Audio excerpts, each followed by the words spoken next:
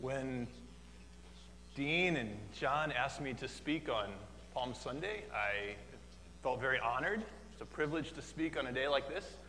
And then I realized that this year, Palm Sunday falls on April Fool's Day.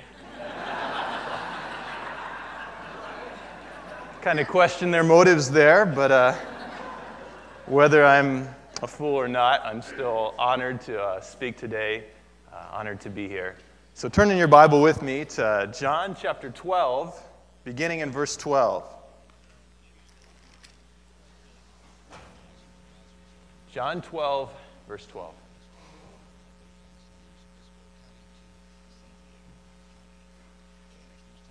The next day, the great crowd that had come for the feast heard that Jesus was on his way to Jerusalem.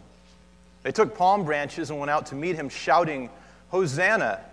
Blessed is he who comes in the name of the Lord. Blessed is the King of Israel." Jesus found a young donkey and sat upon it, as it is written, "Do not be afraid, O daughter of Zion. See, your king is coming, seated on a donkey's colt." At first, his disciples did not understand all this. Only after Jesus was glorified did they realize that these things had been written about him, and they had done these things to him. Now the crowd that was with him when he called Lazarus from the tomb and raised him from the dead continued to spread the word. Many people, because they heard he had given this miraculous sign, went out to meet him. So the Pharisees said to one another, "See, this is getting us nowhere. Look how the whole world has gone after him." I don't know what you think of when you think about the month of April. Maybe some of you think about the beginning of baseball season. I'm sure Pastor Dean is thinking that way. Go Dodgers. But probably many of you as Christians think about Easter. Right? That's the natural connection we have to April. But I think for many students, if you're in school, you're probably thinking about something else. You're probably thinking about spring break and also the end of school. Because when you get to April, the end of school is just around the corner. It's like another 2 months. And at least for me, when I was in school, that's how I thought. When I got to April, I was already packing it in. I was like, I'm going, man. I'm done. And it's even worse if you're graduating. If you're a senior in high school or college, man, when April comes around, it's, senioritis big time. And you're just, you're not even listening to your teachers. You're thinking about the future. You're thinking about graduation. There's some fear there because you're going on to this next phase of life and, you're changing and you're moving, you're doing something new. But there's also a lot of excitement. There's a lot of excitement. You're thinking, man, what is God's incredible will for my life, right? Because every 18-year-old is the next big thing, and I was that way too. And so I was like, what is God's huge, incredible plan for my life? What am I going to be doing? I'm so excited. And that's how I felt. A little bit of fear, but a lot of excitement. And I think that's how the disciples are feeling as we read this passage. They're excited. They've been following Jesus for about 3 years, a little over that, and they've had their ups and downs. They've seen some incredible ministry, some incredible miracles and teachings, but they've also left behind their family. They've left behind their occupations. They've had to travel around the countryside. Sometimes they're sleeping outdoors. They've been rejected by people. It's been tough. But the reason they're able to do this and to keep going is because they don't think Jesus is just an ordinary rabbi. They don't think he's an ordinary teacher. They believe that he is the Messiah. He is the future king of Israel. Right? And when he becomes king, that's going to benefit them. And so they've been following him. And finally, after about a little over 3 years, Jesus begins to travel to Jerusalem. And everybody realizes that this isn't an ordinary trip. This isn't just an ordinary journey to Jerusalem for the Passover. This is something big. Jesus is going, and everybody thinks he's going to take over. He's going to become king. And it says in Luke that the crowds are scared. They're afraid. Because when revolutions happen, they don't tend to be very good for peasants. So the crowds are scared, but the disciples are excited. They feel a little bit of fear, but they're excited too. They're a little bit afraid because Jesus keeps saying some really weird stuff about picking up your cross and following him, and it seems kind of pessimistic, and they don't quite get it. But they probably think that maybe Jesus is talking about what happens to captives of war. Because when Romans would take prisoners of war, they would often crucify them in view of the opposing army to demoralize the other army. And so the disciples may think that Jesus is saying that some of them will be casualties in this struggle, but they think that ultimately Jesus is going to win. he's going to win. He's going to use his supernatural power to overthrow the Romans, to set up his government, to become king. And when Jesus becomes king, his disciples become his nobility, right? They become his governors, his political advisors, his generals. And so it's exciting. And Palm Sunday probably feels like a graduation ceremony to these disciples. Probably feels like they're graduating. And so as they're going in on Palm Sunday to Jerusalem, the crowd is cheering for Jesus. It's roaring. I don't know if you remember what it felt like when you graduated. I remember my graduation ceremony, especially from college, and how I felt walking into that auditorium. It was amazing, the roar of the crowd. And I played sports, so I heard people cheering before, not usually for me, but I heard people cheering. But I never heard anything quite like that. It was a different feeling when you're graduating, just that incredible rise from the crowd. And that's what the disciples are feeling. The crowd is cheering for Jesus, and they're cheering for him in the capital city. This is in Jerusalem. The people of Jerusalem are recognizing Jesus as king. This isn't a backwater province. They're not in Galilee anymore, or not in Kansas anymore here. This is big time. Okay, this is the capital city. The people of Jerusalem have finally figured out that Jesus is their king, and they're recognizing him. And for the disciples, this is it, man. This is what they've been waiting for. They're graduating from being disciples to becoming royalty. And each of them is now thinking, okay, who's going to have the most power in this new kingdom, right? What position will I have? What is Jesus' wonderful plan for my life in his new kingdom? And it's an exciting time. And then as you read about Passion Week, and I hope you will take this week to read the accounts of Passion Week, you can feel the intensity building, the energy building. Jesus goes into the temple and he clears out the temple. He throws out the money changers, and that would have been taken as an act of rebellion, right? An act of defiance against the status quo, against the authorities. Jesus is going in and he's saying, we're not going to do things this way anymore. I'm setting up my own rules. This is my house. I'm making the rules now. And the authorities don't take real kindly to that. They want to kill him. They send soldiers to arrest him. The soldiers are mesmerized by him. They won't arrest him. And then he challenges the authorities, and he's making them look pretty stupid. And you can just feel the energy building, the intensity building toward a climax. And in the midst of this, on Thursday night, the day before Passover, Jesus and his disciples decide to have a special Passover meal on Thursday nights. And I think if Palm Sunday felt like a graduation ceremony for these disciples, I think that this Passover dinner probably felt like a grad laureate dinner. It's an intimate meal with the Master on the eve of the revolution.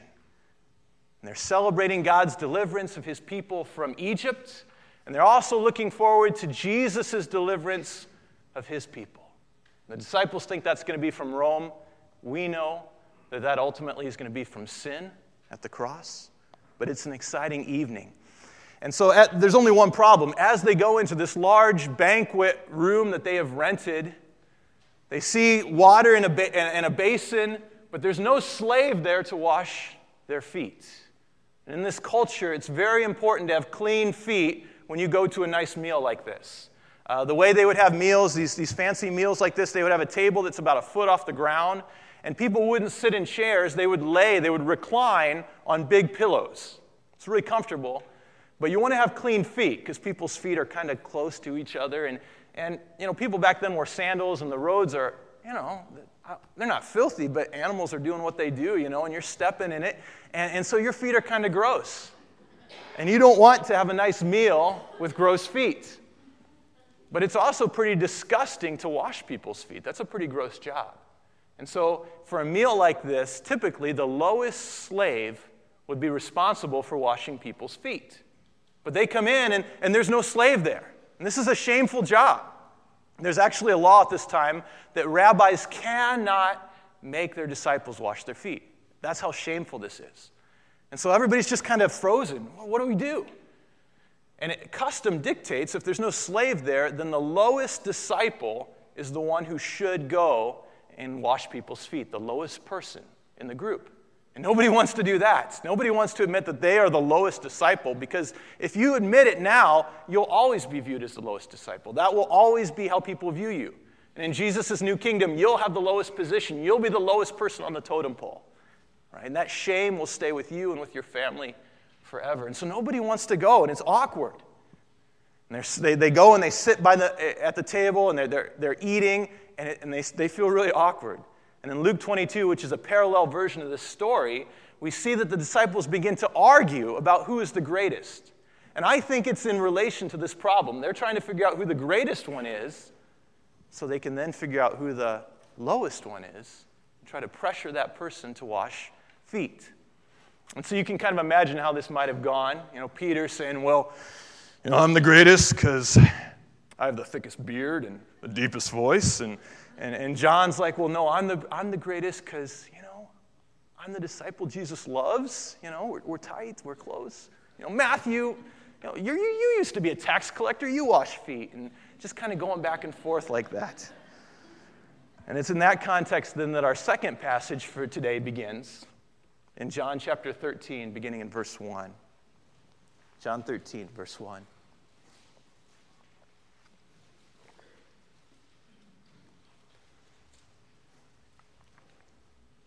It was just before the Passover feast.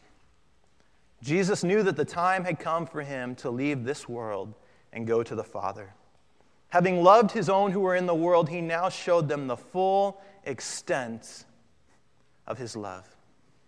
The evening meal was being served, and the devil had already prompted Judas Iscariot, son of Simon, to betray Jesus. Jesus knew that the Father had put all things under his power, and that he had come from God and was returning to God.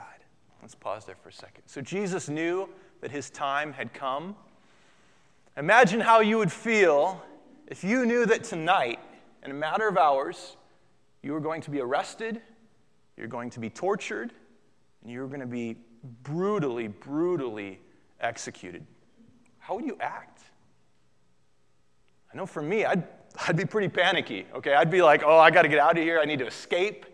And if I can't escape, if there's no way I can get away, then I'm probably pretty preoccupied with myself, right? I'm wallowing in self-pity at this point. Oh, you guys, I'm about to die. Don't you get this? And if I'm Jesus, I'm like, oh, come on, guys, wash my feet. Don't you know what I'm about to do for you?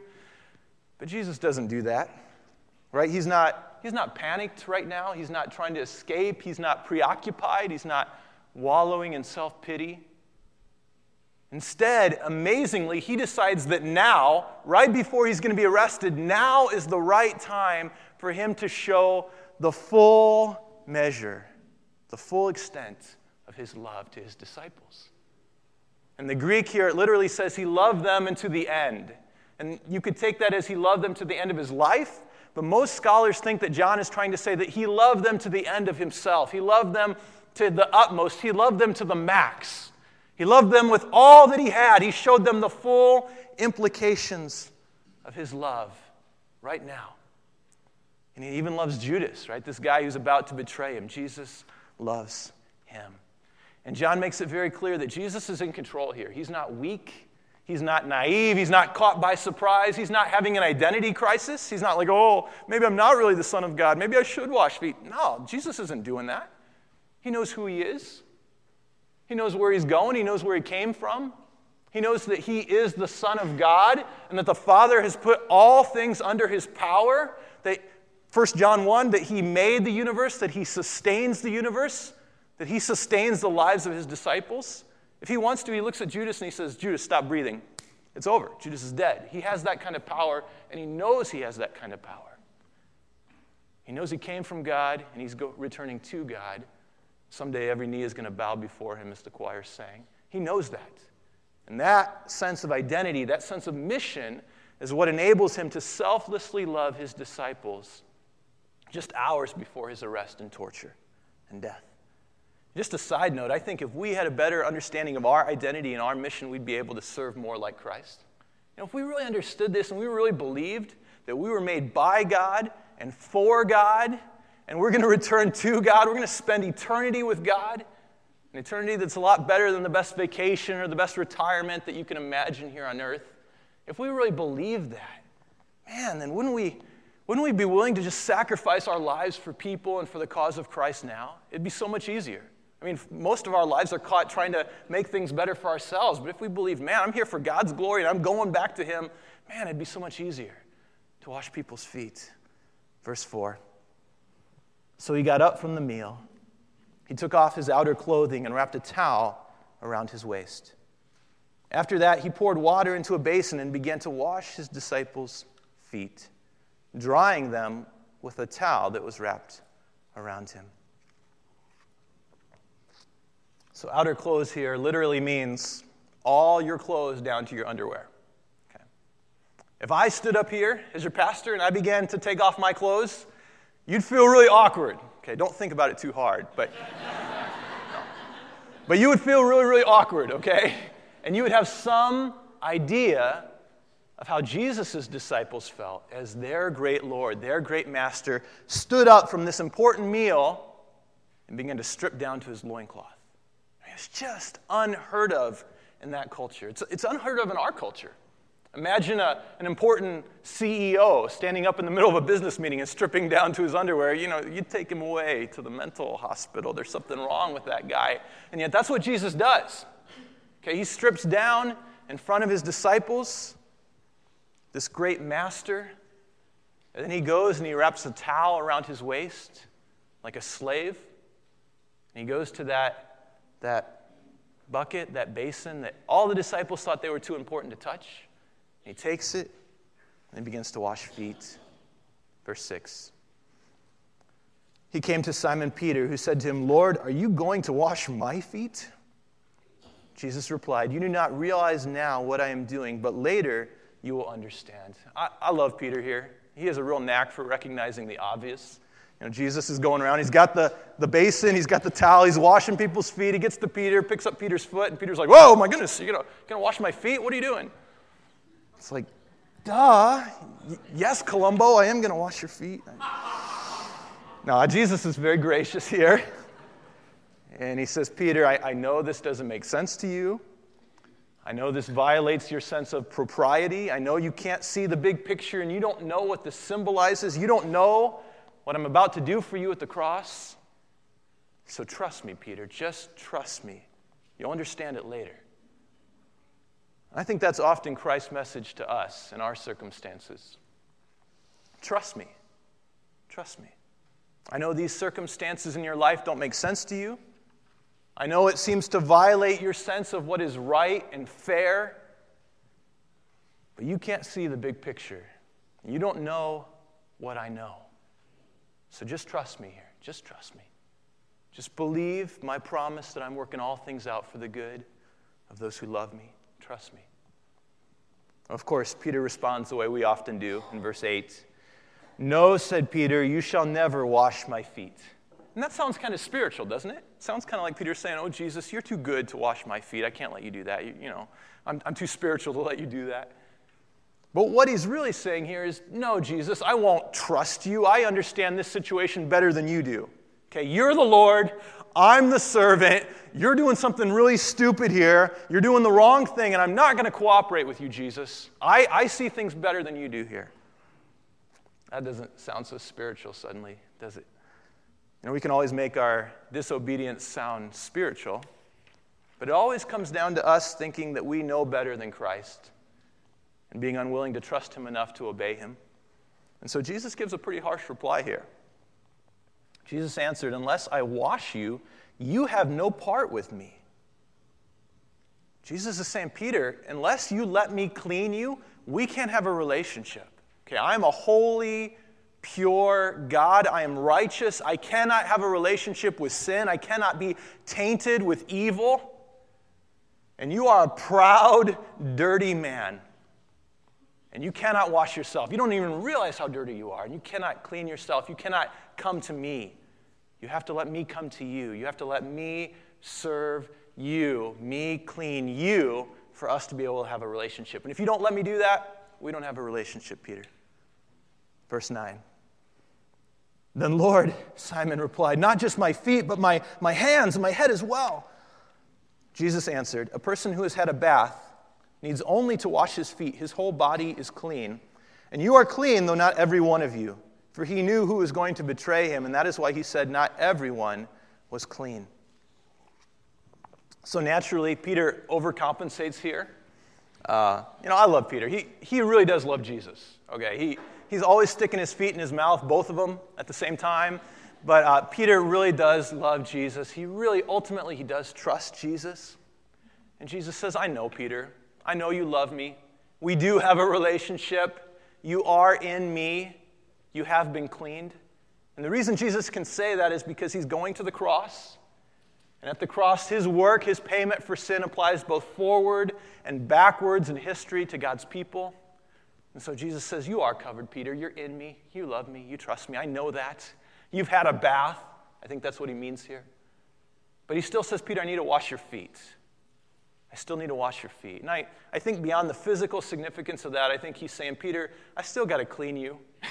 You still step in stuff, Peter. You still get some sin on your feet. You're still a little bit dirty sometimes, and I still have to clean you up. And you need to allow me to continue to sanctify you, continue to help you grow and become like me. I think that's part of the significance here. Verse 12. When he had finished washing their feet, he put on his clothes and returned to his place.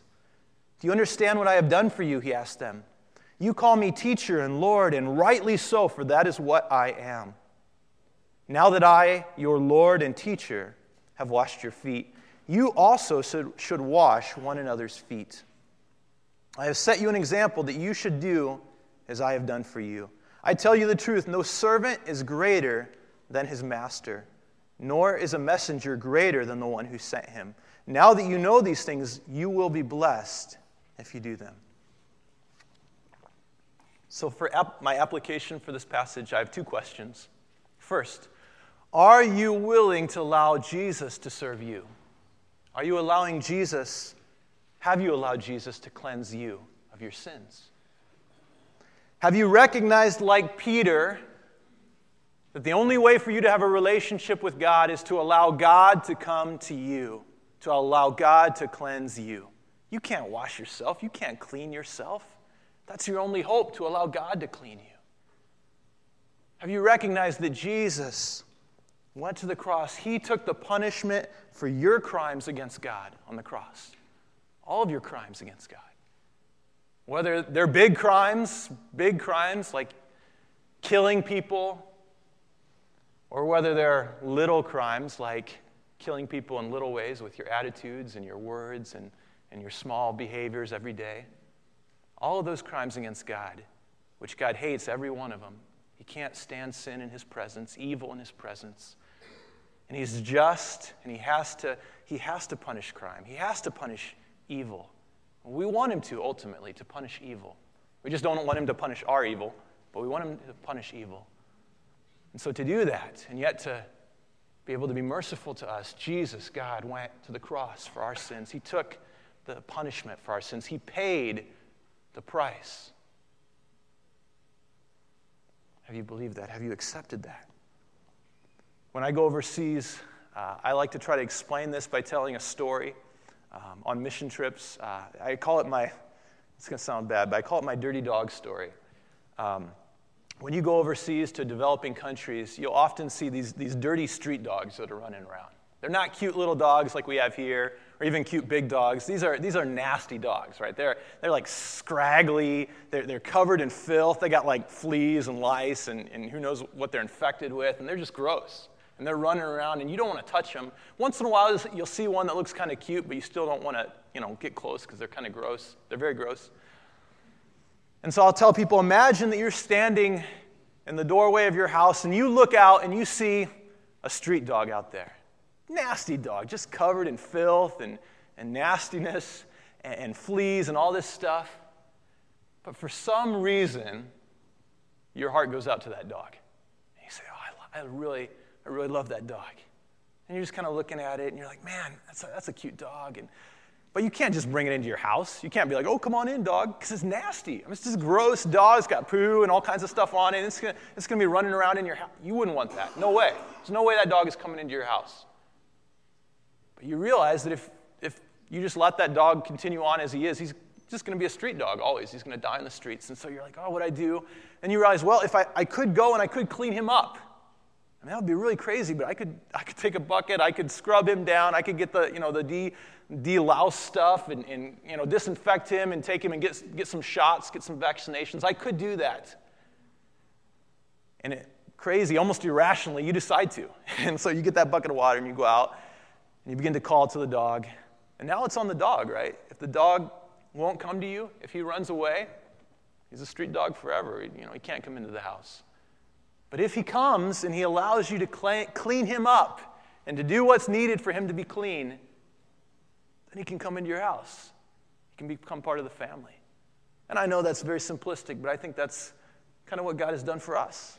We are dirty street dogs. You don't think you are, but you are. I think street dogs probably don't think they're dirty. Right? They're rolling with other street dogs. They're all the same. But they're dirty. They're filthy. And that's what we are compared to God. And God looks at us, and he loves us. I don't know why, but he does. He loves us. We're made in his image. And he sees us, and then he looks at his son, and he says, son, I want you to go, and I want you to do what's necessary to clean them up. I want you to go make it possible for them to be clean. And the son does. Jesus does. He's done everything necessary, and now he calls to us, and he says, come to me. Let me clean you up. Let me bring you into God's family.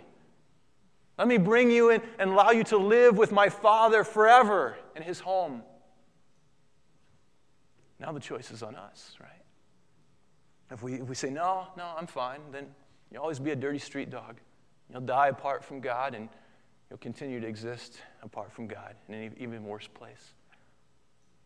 But if you'll come to him, if you'll say, okay, Jesus, you can clean me, I'll let you clean me, then you'll live with God forever. You'll be part of God's family right now. That's a pretty incredible offer. I think a very, very, very stupid response to that would be like, well, I'm not really that dirty, Jesus. I'm not that dirty, and your Father's not that great if he won't let me come into his house as I am. I mean, he must not be that loving. I mean, fine, I'm just going to spite him and not be cleaned. That's a stupid response. And yet I hear that from people all the time. That's really dumb. Man, just say, okay, Jesus, I take you at your word. I'm dirty. Maybe I don't see how dirty I am, but I'm dirty. I believe you about that, and I believe that you can clean me, and I'll let you clean me. Man, that's all it takes. Do it. Are you letting Jesus cleanse you? Are you letting him serve you? And then the second question is, are you willing to serve like Jesus? As a Christian, are you willing to serve like Jesus? God's definition of greatness is very different from ours. And I think that's true even among committed Christians.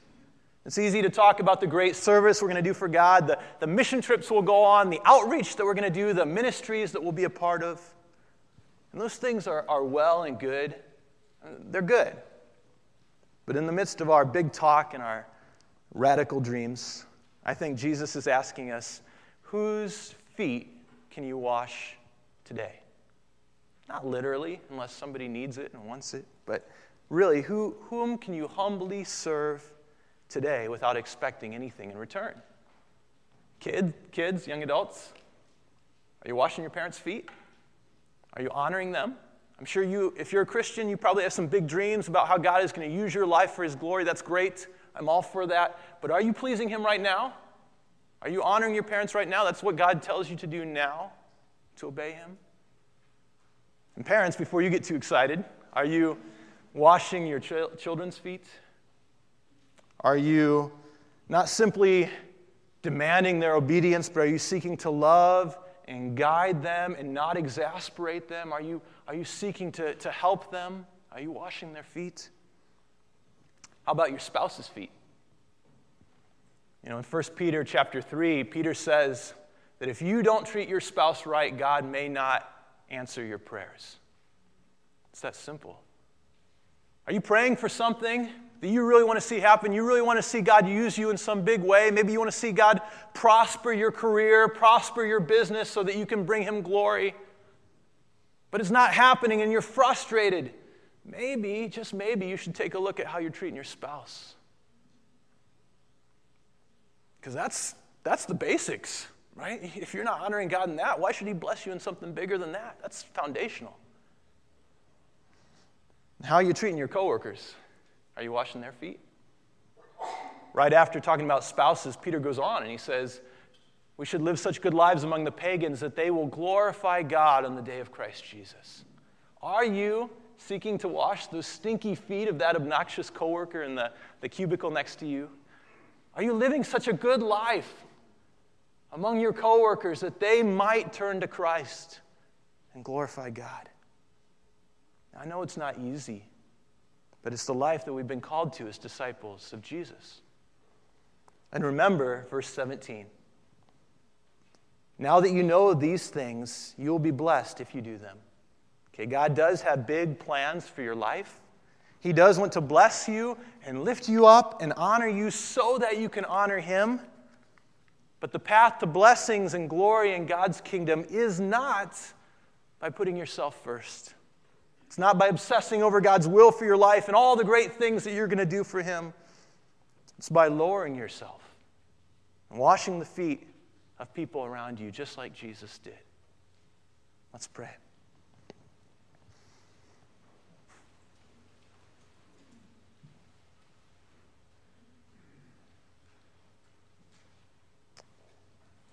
Father, I feel the weight of this message because there's so much that hangs in the balance. Father, I pray that you would, God, that you would draw people. Lord, that you would help people see how much you love them, that you want to cleanse them of their sins. And if there's persons here who haven't done that, Father, would you convince them, would you draw them? Lord, would you pour out your love onto their lives to turn them to you? We know that it's the love of God that brings us to repentance. I pray, Father, that your mercy and your love would be poured out in people here. Draw them, help them to just surrender themselves to Christ and let Him clean them up and do what's necessary. And Lord, I know it's so hard when we see this example of your service to imagine ourselves serving like that. But I pray, Father, that in little ways every day you would give us the grace and the power to serve like Jesus did. We thank you, Lord. We know that you don't seek to condemn us, but you call us to live like Christ. Thank you in the name of Jesus.